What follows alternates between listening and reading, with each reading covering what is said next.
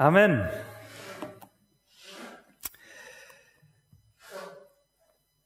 Aschermittwoch ist vorbei, wir haben es eben schon gehört. Die Passionszeit hat angefangen. Und ich habe gedacht, das ist eine gute Gelegenheit für eine neue Predigtreihe, und zwar durch die Passion hindurch. Und es soll das Johannesevangelium uns durch diese Zeit begleiten. In vielen Bibelleseplänen wird das jetzt auch Thema sein. Vielleicht lesen Sie das ja zu Hause auch parallel. Und ich finde, das Johannesevangelium ist ein hochspannendes Evangelium. Ganz anders als die anderen, und es ist theologisch sehr, sehr durchdacht. Also, wenn man zum Beispiel sich die Geschichten anguckt, die dort berichtet werden, 7 Stück, und die steigern sich dann auch, werden also immer größere Wunder, bis es dann bei Lazarus endet, dass Lazarus von den Toten auferweckt wird. Und er hat also ganz genau ausgewählt. Er schreibt, es gab auch noch mehr Wunder, aber die setzt er zusammen. Und es sind auch ziemlich lange und manchmal auch ein bisschen komische Gespräche darin. Und er beginnt auch sehr philosophisch und total schön. Am Anfang war das Wort, und das Wort war bei Gott, und so weiter. Also man kann sagen, der Johannes, der hat sich wirklich Gedanken gemacht. Und das Johannesevangelium, das ist ja so ein Stück aufgebaut, auch wie so ein Kunstwerk, das uns zeigen soll, wer dieser Jesus war. Und heute wollen wir mit Johannes 18 beginnen, mit der Verhaftung von Jesus. Die fromme Elite bezichtigte Jesus der Gotteslästerung und dass er ein Aufrührer sei und also alles durcheinander bringt. Und deshalb lauern sie ihm also auf, um ihn gefangen zu nehmen.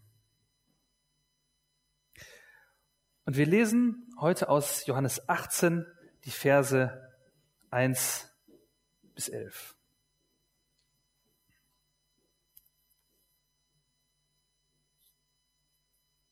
Als Jesus das geredet hatte, ging er hinaus mit seinen Jüngern über den Bach Kidron.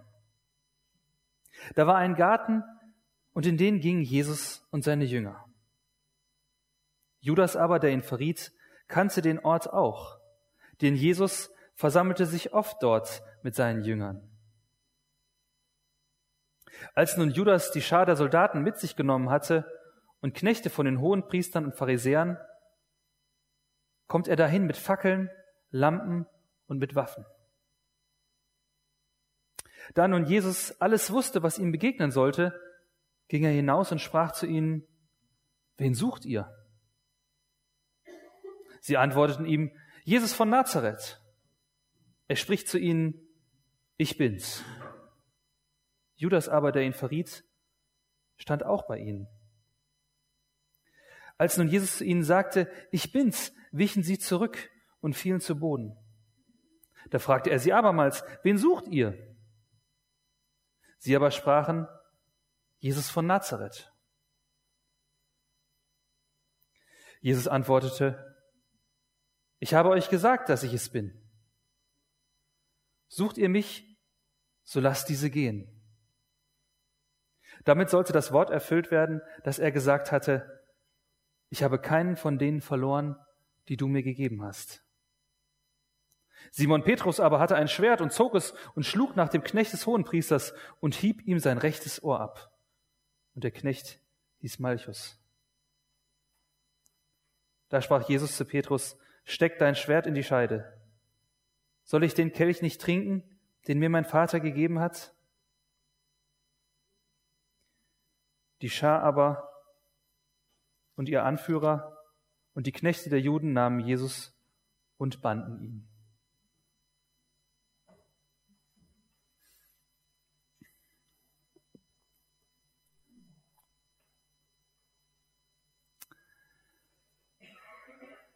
Ich finde, eine Sache fällt hier ganz besonders auf. Gerade im Vergleich zu den anderen Berichten von der Verhaftung, die es in den anderen Evangelien auch gibt. Das hier ist keine Gefangennahme von einem wehrlosen Menschen, sondern hier wird klar, Jesus liefert sich ganz bewusst seinen Gegnern aus. Von der Angst von Jesus, vom Ringen im Gebet, ist im Johannesevangelium keine Rede. Jesus geht dahin, wo man ihn gut finden kann. Und es gibt auch noch nicht mal, hier wird auch nicht von dem Kuss für den Verrat gesprochen, sondern er sagt einfach direkt, ich bin's. Und alle weichen erschreckt zurück. Johannes zeigt uns, Jesus kannte seine Berufung. Und er geht erhobenen Hauptes auch ins Leid hinein und begibt sich in Gefangenschaft. Und auch wenn er äußerlich Fesseln trägt, ist er innerlich frei und macht das aus freien Stücken, was er da tut. Gefangenschaft ist in der Bibel ein Stück normal. Das Volk ist gefangen in Ägypten, dann in Babylon, Volk Israel, dann in Babylon. Und dann auch im Neuen Testament, der Paulus, der scheint irgendwie ständig im Gefängnis zu sitzen. Freiheit ist was Großes. Und gerade jetzt diese Woche war ja die Freilassung von dem Denis Yücel groß in den Nachrichten. Und wir können dankbar sein für die Freiheit, die wir hier in unserem Land haben. Für die Redefreiheit, für die Glaubensfreiheit, die wir hier haben.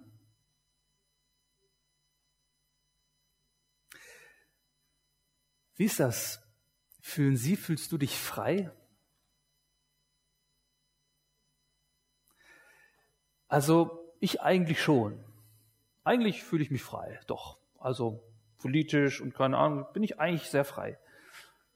Eigentlich, weil mir fällt dann immer so manche Sachen ein, die mich dann doch ein bisschen einschränken. So manche Verpflichtungen, wo ich sage, okay, so ganz frei gestalten kann ich jetzt meinen Tag, meine Zeit auch nicht.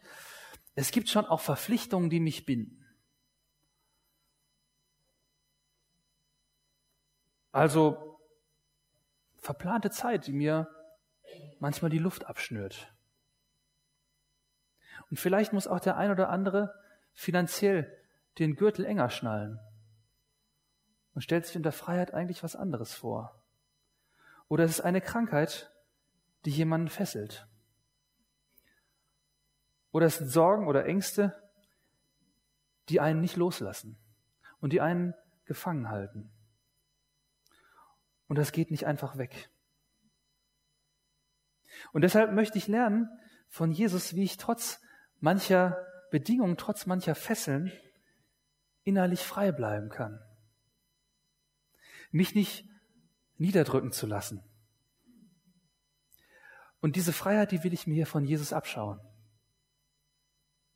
Wie geht das?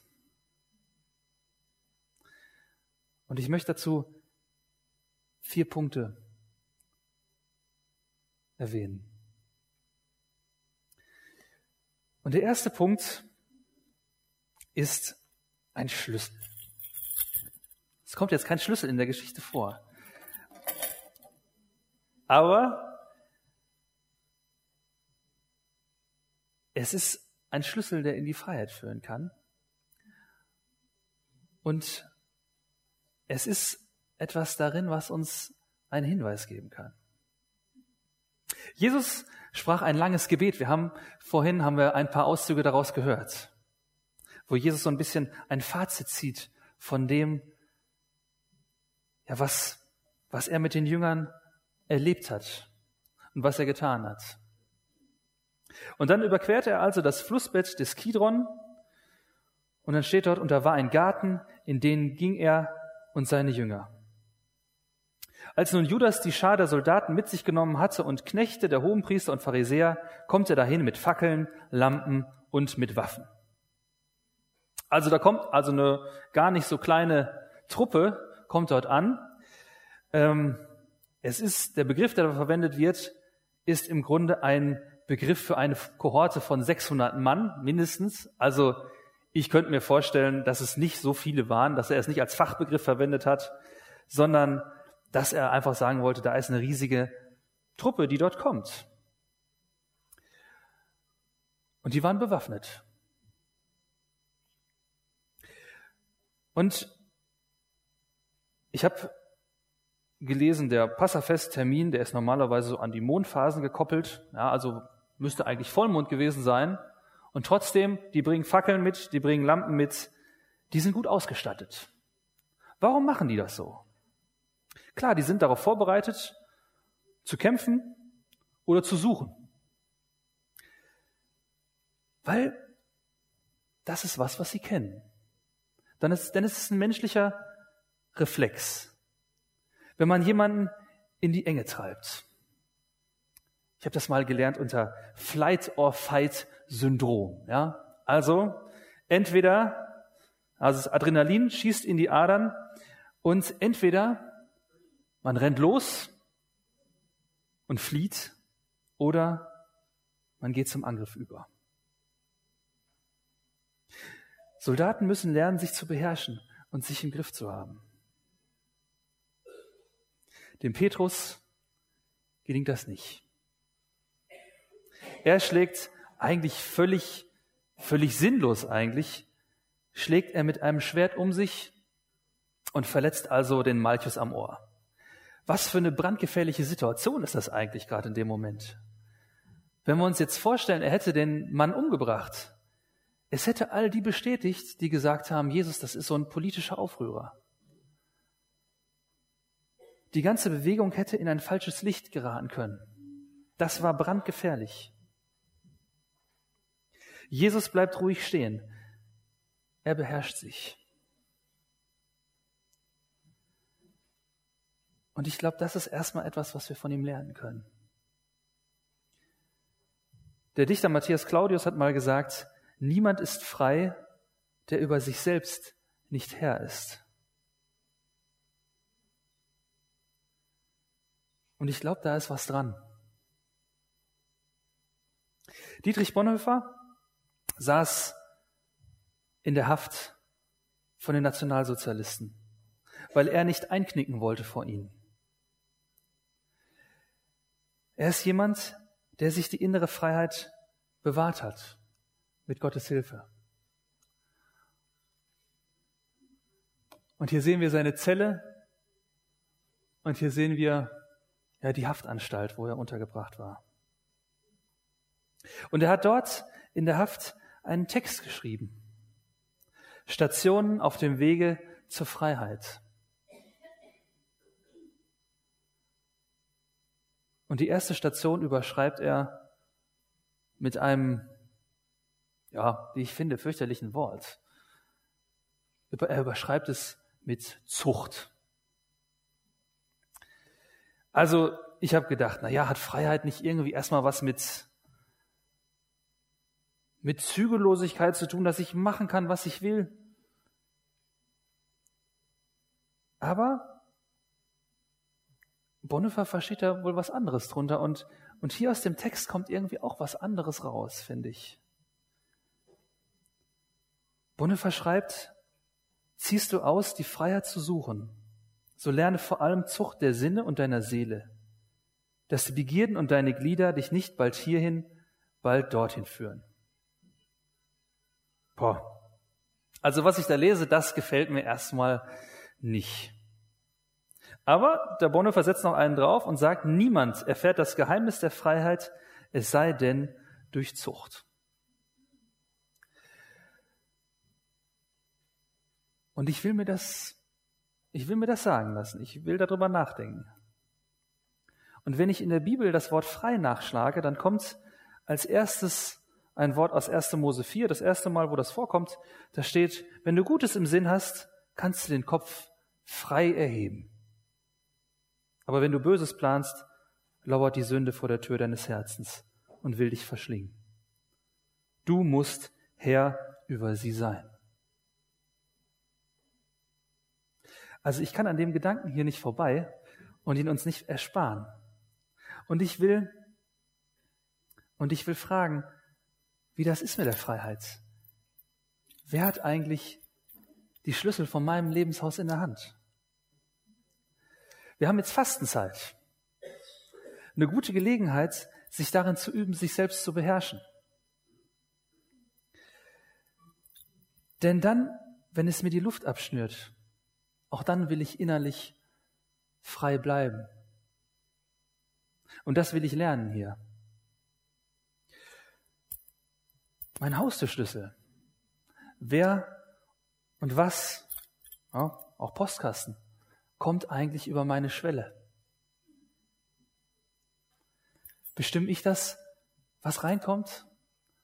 Oder ist es, ja, lasse ich einfach so alles auf mich zukommen? Oder bei der Fastenzeit, ein Schlüssel für den Kühlschrank, okay, das ist jetzt keiner. Ja, was stopfe ich in dich, was stopfe ich in mich hinein? Was nimmt mich gefangen? Wo habe ich mir Dinge angewöhnt, die nicht gut sind? Das kann auch sowas sein wie mein Handykonsum, der mich gefangen hält. Oder mir sagte jemand, ich will in der Fastenzeit darauf achten,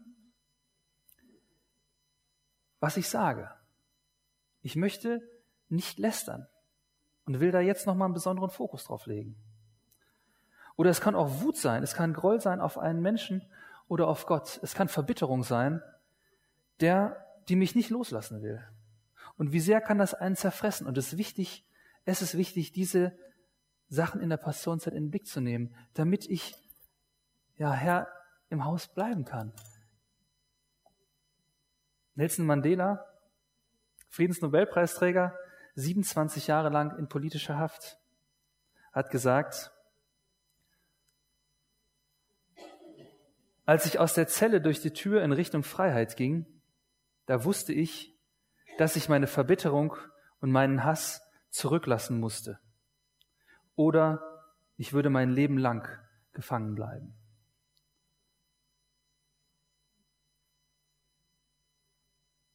Ich wusste, dass ich meine Verbitterung und meinen Hass zurücklassen musste. Oder ich würde mein Leben lang gefangen bleiben.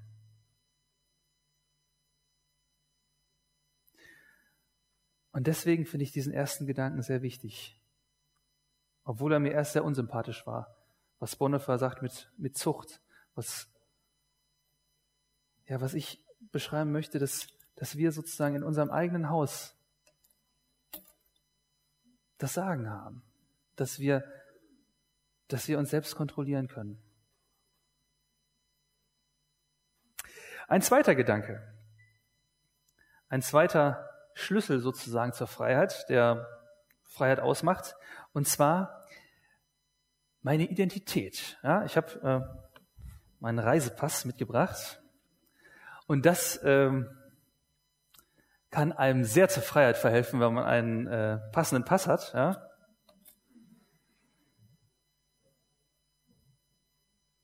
Und damit kann man sich ausweisen, damit kann man seine Identität zeigen, kann sagen, der bin ich. Jesus spricht Judas an und alle, die mit ihm waren. Und da nun Jesus alles wusste, was ihm begegnen sollte, ging er hinaus und sprach zu ihnen, wen sucht ihr? Sie antworteten ihm, Jesus von Nazareth. Er spricht zu ihnen, ich bin's.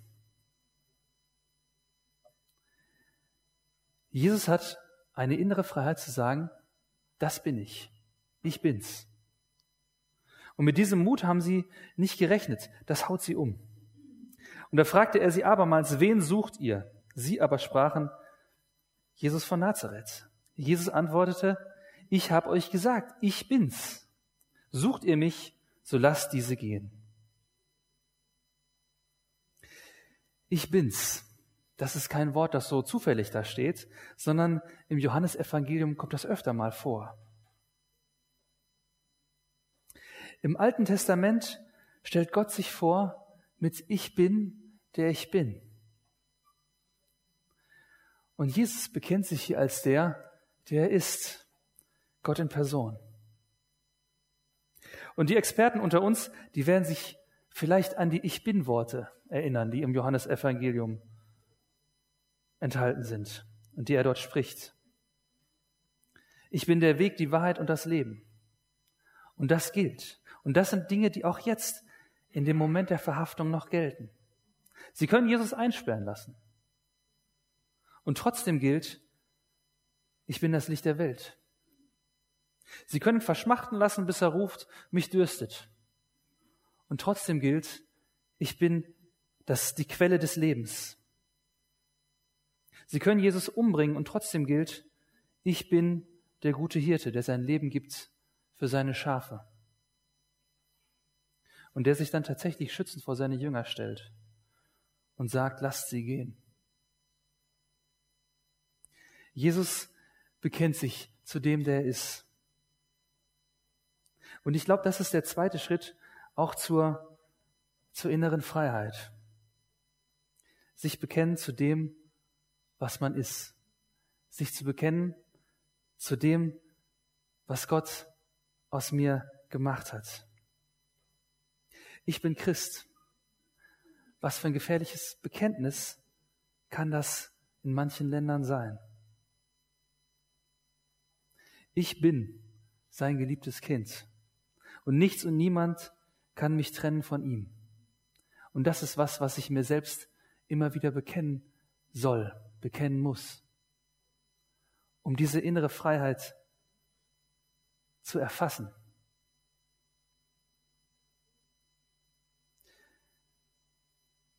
Aber auch, dass ich stehe zu meiner Schwäche. Ich bin ein Sünder.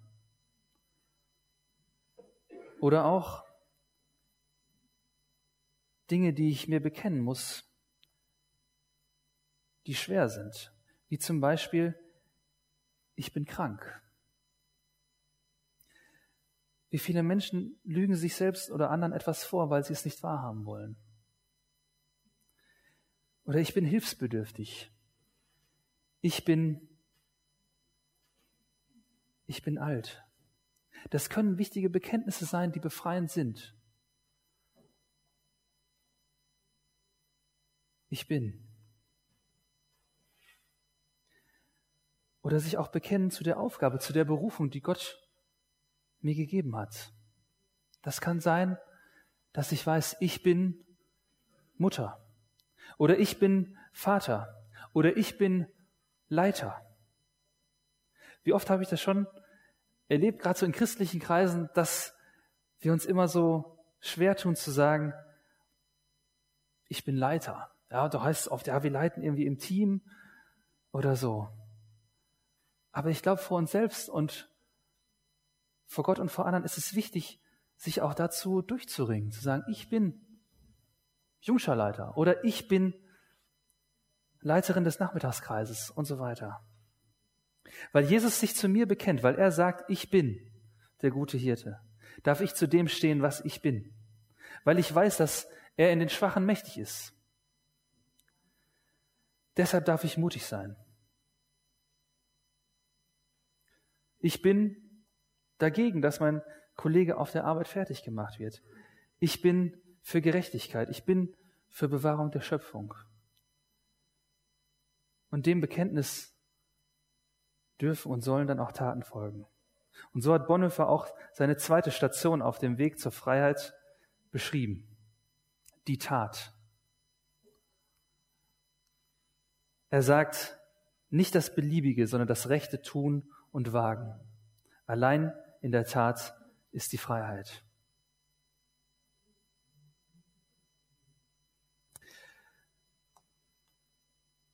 Eine dritte Station auf dem Weg zur Freiheit nennt Bonhoeffer.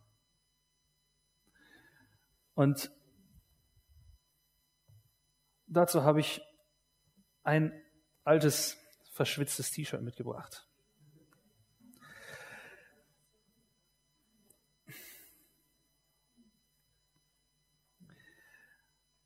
Und Bonhoeffer nennt die dritte Station, nennt er schlicht Leiden.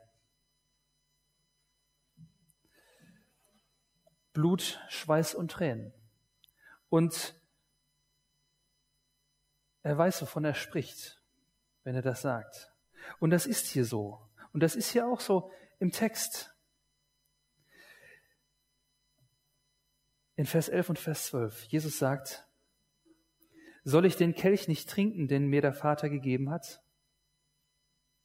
Die Schar aber und ihr Oberst und die Knechte der Juden nahmen Jesus und banden ihn und fesselten ihn.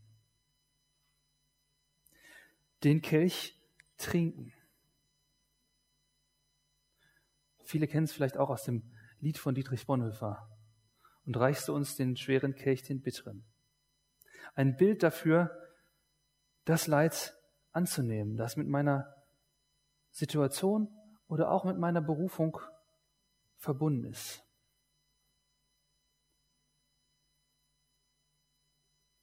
Es kann manchmal sehr leidvoll sein, Dinge zu erkennen und auch zu Dingen zu stehen. Es kann manchmal leidvoll sein, zu seiner Berufung zu stehen und zu leiden. Das hat auch etwas mit Leiden manchmal zu tun. Und es kann auch manchmal leidvoll sein, Mutter oder Vater oder Ehefrau oder Ehemann zu sein. Es ist leidvoll, sich eingestehen zu müssen, dass man manche Dinge nicht mehr tun kann, aufgrund von Alter oder Krankheit. Und es kann ermüdend sein, sich für Gerechtigkeit einzusetzen.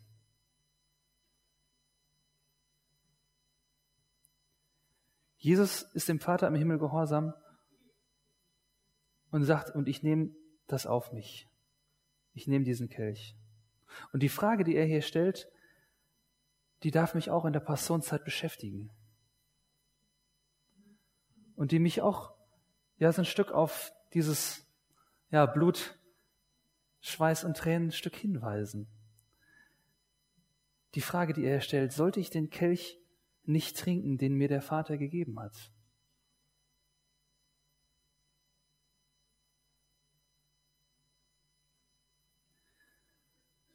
Unter dem Stichwort Leiden schreibt Bonhoeffer, die starken, tätigen Hände sind dir gebunden. Ohnmächtig, einsam siehst du das Ende deiner Tat. Doch atmest du auf und legst das Rechte, still und getrost, in stärkere Hand und gibst dich zufrieden. Nur einen Augenblick berührtest du selig die Freiheit, dann übergabst du sie Gott, damit er sie herrlich vollende. Und das wird er tun.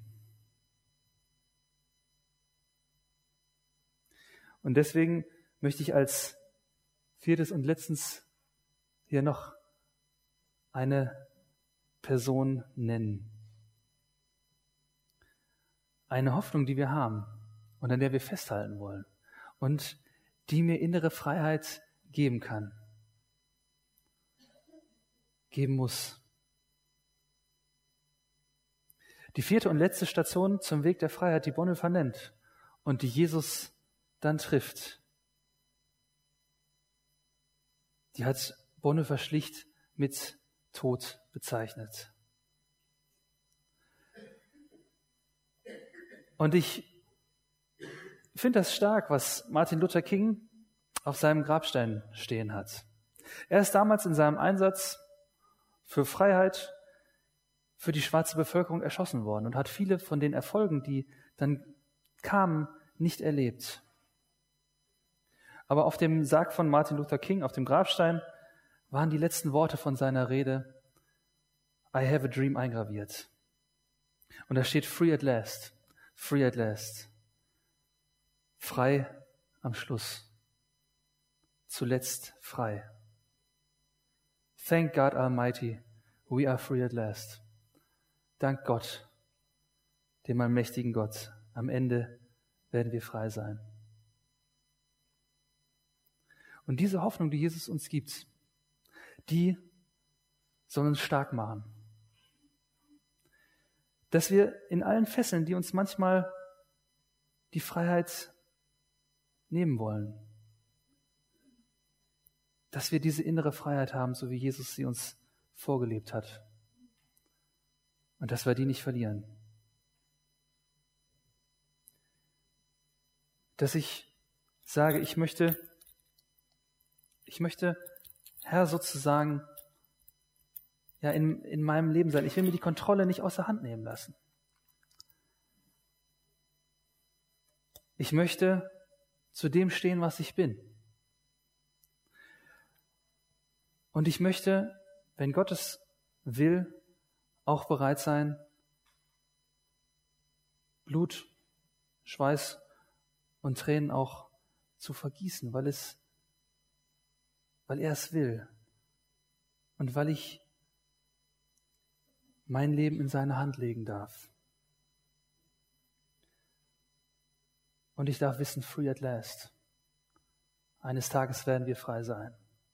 Und das darf uns innerlich stark machen und darf uns jetzt die Fesseln nehmen, die wir fühlen.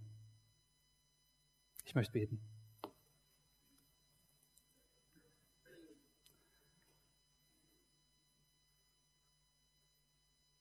Gott, ich danke dir, dass du weitergegangen bist und dass du ganz bewusst den Weg auch ins Leid gegangen bist. Und du siehst, wo wir Momente haben, wo wir uns gefangen fühlen. Manchmal durch Verpflichtung, manchmal durch Schuld, manchmal durch Krankheit. Und ich möchte dich bitten, dass du uns die innere Freiheit bewahrst. Und ich danke dir, dass du das tun willst. Und ich danke dir, dass wir dich haben und dass du es bist, der uns frei macht. Danke. Amen.